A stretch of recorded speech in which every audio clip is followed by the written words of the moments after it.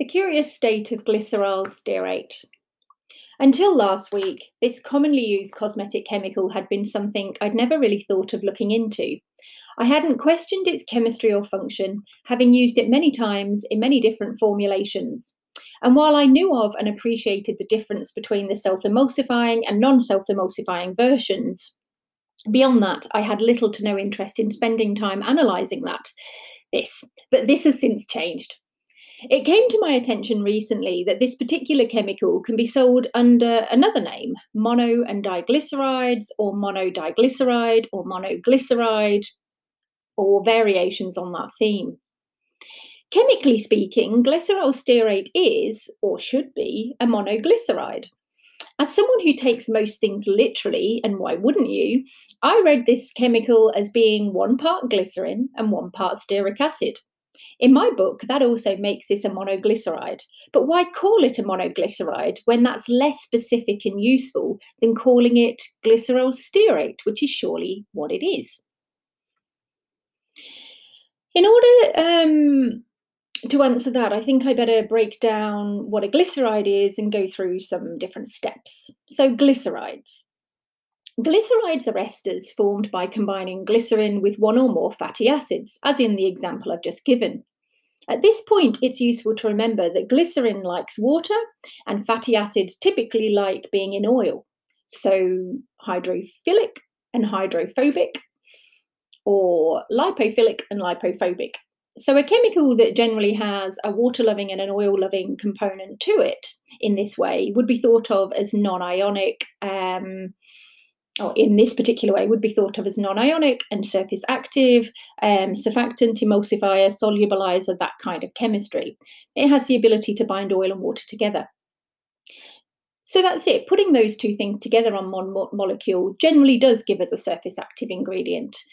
And in this case, it's accurate to think of glycerides as having some degree of emulsifying power. So the glyceride family can be used as an emulsifier. There are 3 different families of glyceride that exist. There's the monoglycerides, of which I'm thinking the glyceryl stearate is one. And this is where there's one glycerin attached to one fatty acid. In this arrangement, we're left with 2 of glycerin's functional groups, or bonding hands, free to make new friends and influence people. The fact that 2 water-loving functional groups are left available makes monoglycerides the most surface active and the most useful to the cosmetic chemist looking for emulsification properties. So glycerin, if you remember, has 3 OH groups, 2 of which are going to still be intact, and the other one will have bonded with a fatty acid. So the O will be linked to a carbon, and off that carbon will be a double bonded oxygen from the fatty acid, and then the tail of the fatty acid. So the monoglyceride per glycerin is going to have 3 oxygens, of which 2 are readily available to bond with water-loving things. Then we have the diglycerides. Diglycerides are where we have 1 glycerin and 2 fatty acids. So the same sort of arrangement, but now there's only 1 OH group of the glycerin that's got its hands empty. So in that case, that reduces the emulsification power of this type of chemical, but still leaves a little opportunity for useful surface activity. So mono and diglycerides can both be classed as surface active and having that non-ionic emulsification capability or capacity to one degree or another. The third class are the triglycerides, which is where you've got 1 glycerin bonded to 3 fatty acids. A tri meaning 3, glycerin has 3 functional groups, 3 OH groups, and in this point, all 3 of them are attached to fatty acids. All of the fatty acids then give the whole molecule some oil-loving character, and at this point, the oil-loving character becomes absolutely dominant in most cases, making the vast majority of triglycerides completely oil-soluble and less likely to be involved at the surface, so they don't have any surfactancy or emulsification properties. In general, this isn't an absolute truth. There are triglycerides with surface active properties, and I'm going to look at those in another article. But for the general purposes, we've got monoglycerides, which are the most surface active, diglycerides next, and triglycerides, which are not usually surface active at all.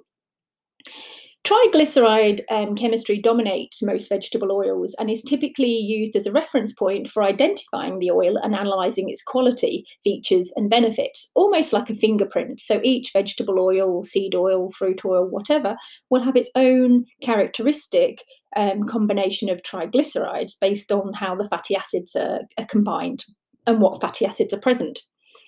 As vegetable oils can contain up to 90 or more % triglyceride, it's not uncommon for other minor chemistry that exists to be ignored. But in reality, most vegetable oils do contain some di and monoglycerides, plus an unsaponifiable fraction, which is non-glyceride based, and that can contain things like your vitamin E, lecithin in some cases, and cinnamic acid, as in with the shea butter, and a whole variety of other chemicals, some of which can be really quite interesting and useful for the skin. So the unsaponifiable fraction is a very useful part of vegetable oil, but it's a very minor part of its chemistry if you're thinking of, the proportion it takes up.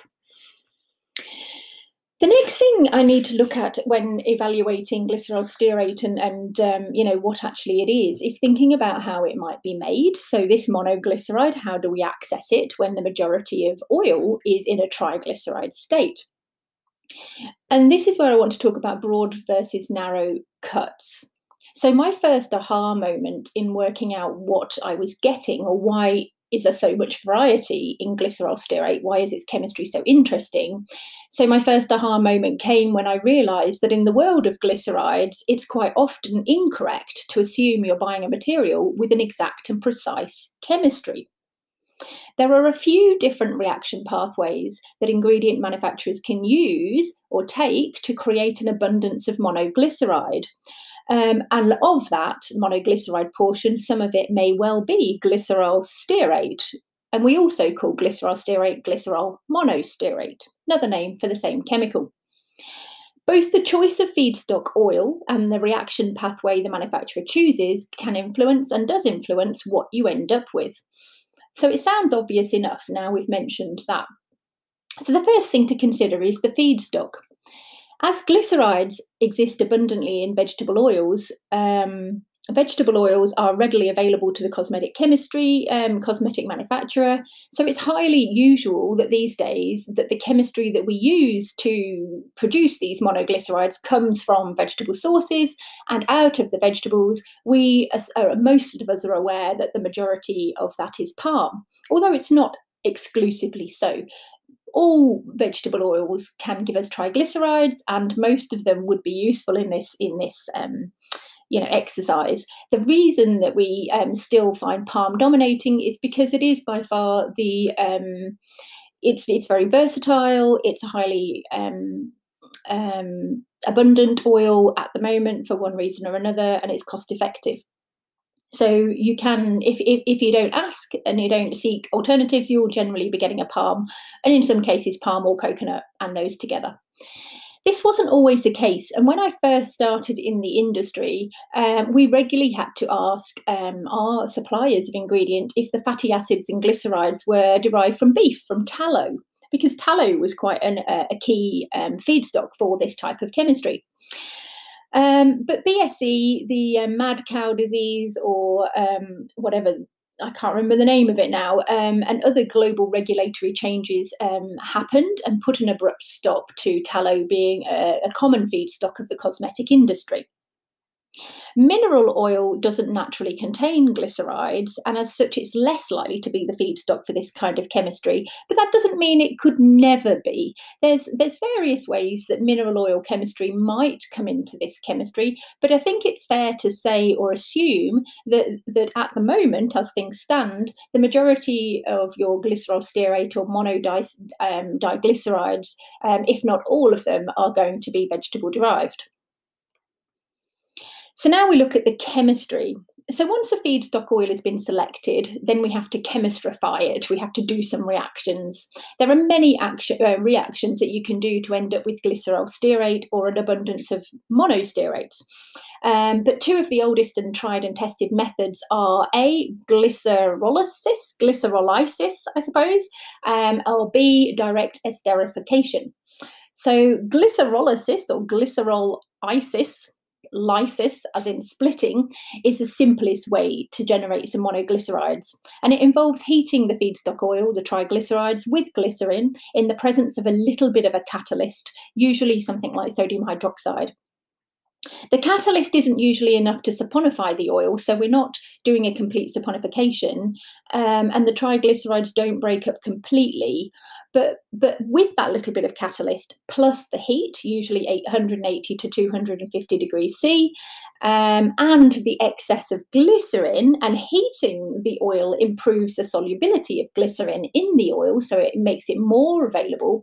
That combination of conditions produces enough enticement for some of the triglyceride fats to swap their triglyceride relationship for a mono or diglyceride bond. So actually what happens is the triglycerides start losing some of their fatty acids to the new glycerin. So it's almost like a brand new open season naked glycerin floating around, and it's enticing some of the fatty acids away. And as a result, you're getting a combination of things where the fatty acids are more evenly spread out. So instead of being cramped up 3 together on a glycerin, you might end up with some with 3, some with 2, some with 1. And we're after the situation where we've got lots of glycerin molecules with just one fatty acid. So I linked to a paper, and this is on my blog, that's given a lovely graph to represent this change over time, showing that almost 100% triglyceride starting material at time 0 transfers into a mix of monodi and triglycerides over time. So after about 1 hour, you have roughly 26% of monoglycerides, 18% of diglycerides, and 66% of tri, so still dominantly triglyceride. But if we come back 3 hours later, we end up with 40% roughly of monoglycerides, and then a 30-30 of di and tri. So getting much more within our favour. Beyond that, you don't tend to increase the level of monoglycerides, but the diglycerides go up. So at 6 hours, we're left with a 40% mono, 48% di, and 12% triglyceride. So again, overall, we have a net improvement in the surface activity of our blend, and an abundance of mono and diglycerides, so less triglyceride. Seeing that data helped me to understand and explain what I've been investigating, and what has been on offer from different manufacturers of this ingredient. It's quite common for an ingredient manufacturer to be offering a range of monoglycerides for sale with varying percentages of mono and diglyceride content. In some cases, some of these materials are called glyceryl stearate, yet come with specifications that indicate that they too are blends of different glycerol chemistry. So if you're not prepared for that, it can sound and feel very confusing, and that you're getting an ingredient that actually you didn't ask for, that you're getting this combination when what you asked for is one thing. But that is quite common. The second common method of producing monoglycerides, or glycerol monostearate if you like, is direct esterification. So this is where a fatty acid, a specific fatty acid, is reacted with glycerin, to create a monoglyceride. This reaction is what I thought was happening all along, but as it's a more complex and has many more steps processed than the first, it's actually not the most common method used. So gaining access to fatty acids requires saponification of the oil, the triglycerides, to fully break the glycerin fatty acid bond. So when we're doing an esterification, a direct esterification, the first thing is to actually fully saponify the oil. So you're actually separating out the glycerin and the fatty acids. This is a common first step for many fatty chemistry processes. So it's often done in the cosmetic industry. During full saponification, I'm losing my words. During full saponification, the glycerin is siphoned off onto another vessel, and often that's sold as a separate material or used in other procedures. Then the fatty acids, which are now free from their glycerin bond, can be fractionally distilled or sorted. So if you can imagine, you're left with a whole combination of fatty acids, typical of what you'd find in an average fat. So sieving of these fatty acids, it enables you to utilize the different fractions, so the different fatty acids and their chemistry, and we can do that by using their different melting points, which correspond with the chain lengths and the way that these things are bonded. So fractional distillation enables us to sort and categorize and isolate different fatty acids within that mix. So while I like the idea of ending up with completely sorted and isolated fatty acids that you can literally select exactly what you want, again, the reality is not quite that simple. Different markets require different things, and it's much cheaper to broadly separate the fatty acids versus doing it on a more precise level. And indeed, that's what happens. So the market doesn't need individual fatty acids as much as it prefers a cheap product where there might be a variety of fatty acids that are somewhat similar and similarly useful, but not exact or precise. Unless specified and paid for, stearate fatty acids cuts typically include a range. There might be some C16s and some C18s in different arrangements, so not just the stearic type. So stearic acid, in case you've forgotten, is a C18 fatty acid with 0 double bonds. So it's a C18 0. There are other fatty acids with C18s available, and it's quite likely that all of them will be in a blended fatty acid cut. So this isn't necessarily such a big deal, and I feel in danger of becoming a little pedantic here, but it is worth noting that in a manufacturing environment, wherever a series of chemistry or broad cut blend can be sold under one chemical name, there is a greater potential for the ingredient to perform differently when moving from one manufacturer or supply source to the next. So basically what that means is that different manufacturers will have different standards of how they sort their broad versus narrow cuts or combined cuts, and also from the fatty acids, from the fatty feedstock that they choose. So all of that will influence the chemistry that you get out. So going from factory to factory to find the cheapest or the most convenient for you isn't necessarily going to guarantee you the same chemistry. You're not necessarily comparing apples with apples, if you like. This is a lot less of an issue when the chemistry is precise, because you are getting literally something that you can measure, and it's very, very, very much more clear. This sort of, vagary is likely to present as a bigger problem if these changes mean that the resulting chemical isn't as strong as an emulsifier as the previous version you were using, or another one that you're comparing it against. So if we are to take these varying cuts of fatty acids and turn them into monoglycerides, and you're going to end up with some that are really good at emulsifying and some that are fairly useless because they're mostly diglycerides instead of mono, or they've got longer fatty acid chains, so they're less polar. Any of that sort of stuff can cause you in process problems or difficulties. Not necessarily catastrophic, but differences that you might notice. Before we leave esterification behind, I'd like to come back to the stearate name again and add a little more detail to this. So as I mentioned above, C18 chemistry in oils typically goes beyond just stearic, the saturated fat. This also, the C18 chemistry tends to also include mono and polyunsaturated fatty acids.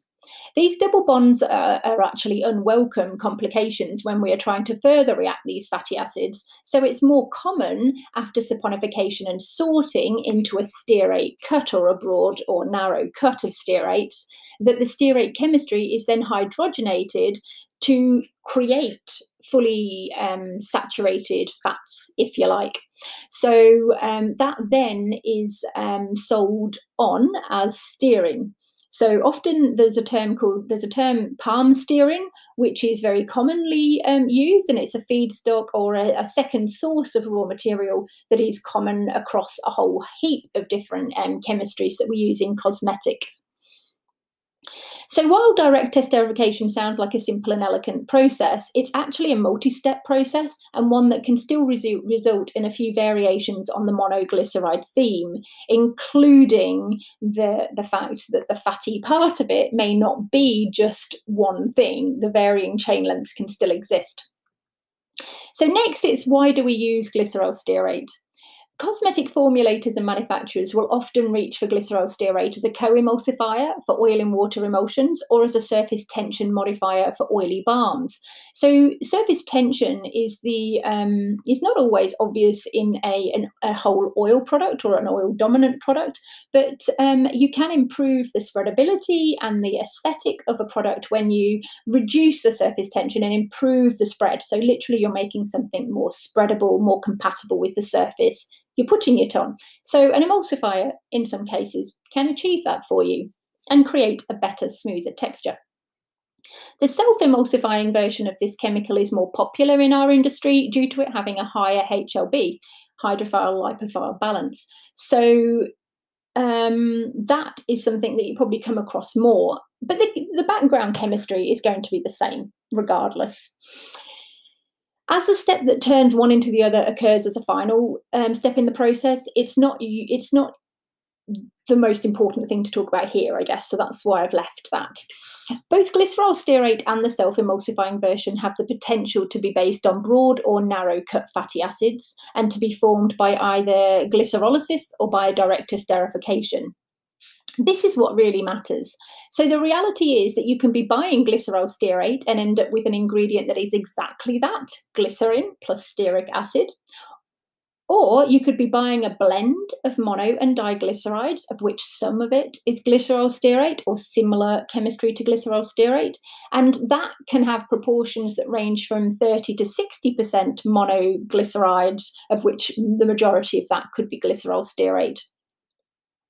So that does make a big difference, going from 100% glyceryl stearate when you buy it from one place to only 30%, with the bulk of the rest of it being diglycerides potentially and a little bit of triglyceride. So you can see that the emulsification properties of this chemical, when you buy it on face value, could be quite different.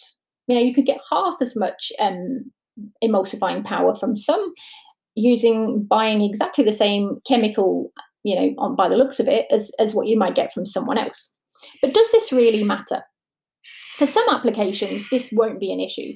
All cosmetic ingredient suppliers know HLB, melting point, acid value, and rough chemical breakdown of the ingredient that they're selling. And generally,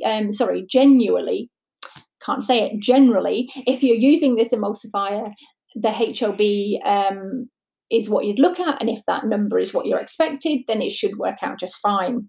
Where problems can and do occur is where this nuance and variety that exists within this chemistry isn't fully understood or appreciated, and brand owners, formulators, or manufacturers change supply frequently without testing new material in situ. And in situ would mean in a representative formula. It's much more likely for cosmetic manufacturers to run into issues also when the glyceryl stearate they source is predominantly marketed to the food industry. And the reason for that is because they favour glycolysis as a means of producing monoglycerides, because it's cheaper and it's faster and it produces the chemistry that works best for them. Manufacturers and formulators are much more likely to get a higher percentage of glyceryl stearate in a narrow cut fatty acid blend when shopping from cosmetic ingredient manufacturers and buying specific cosmetic chemistry, or chemistry that's also targeted to the pharmaceutical industry. This isn't to say that we can't shop around and use both, but it's more to say that we need to understand the potential problems and not just focus on convenience, natural declarations, material origin, price point, etc. We need to look at the whole chemistry. So the final word: don't take it as a given that you are getting what you ask for when you're buying glyceryl stearate. You will be getting glyceryl stearate, but the question is how much and what else is in there, and does what else is in there make a difference to my application? It may be a yes, it may be a no. So this isn't always a bad thing. This can actually be a good thing, and it can actually improve your formula to have a monodiglyceride versus just a glyceryl stearate on its own. Those are things that you'd have to find out for yourself from your own laboratory and manufacturing testing. It's not the supplier's fault, and it's not illegal or immoral to sell this chemical as monodiglycerides, monoglyceride, glyceryl stearate, or glyceryl monostearate. So these are all legitimate terms that can be applied to these chemistries. They're all accurate, but they don't give you all the information you need. So do yourself a favour and check out the spec carefully and test out the ingredients in your application to make sure that the choice that you've made suits the job that you're buying it for. And if it doesn't or doesn't seem to, now at least you've got a bit more insight as to why. So isn't chemistry great? Hopefully you enjoy your formulating, and I'll see you again next time. I've been Amanda Foxon Hill for Realise Beauty.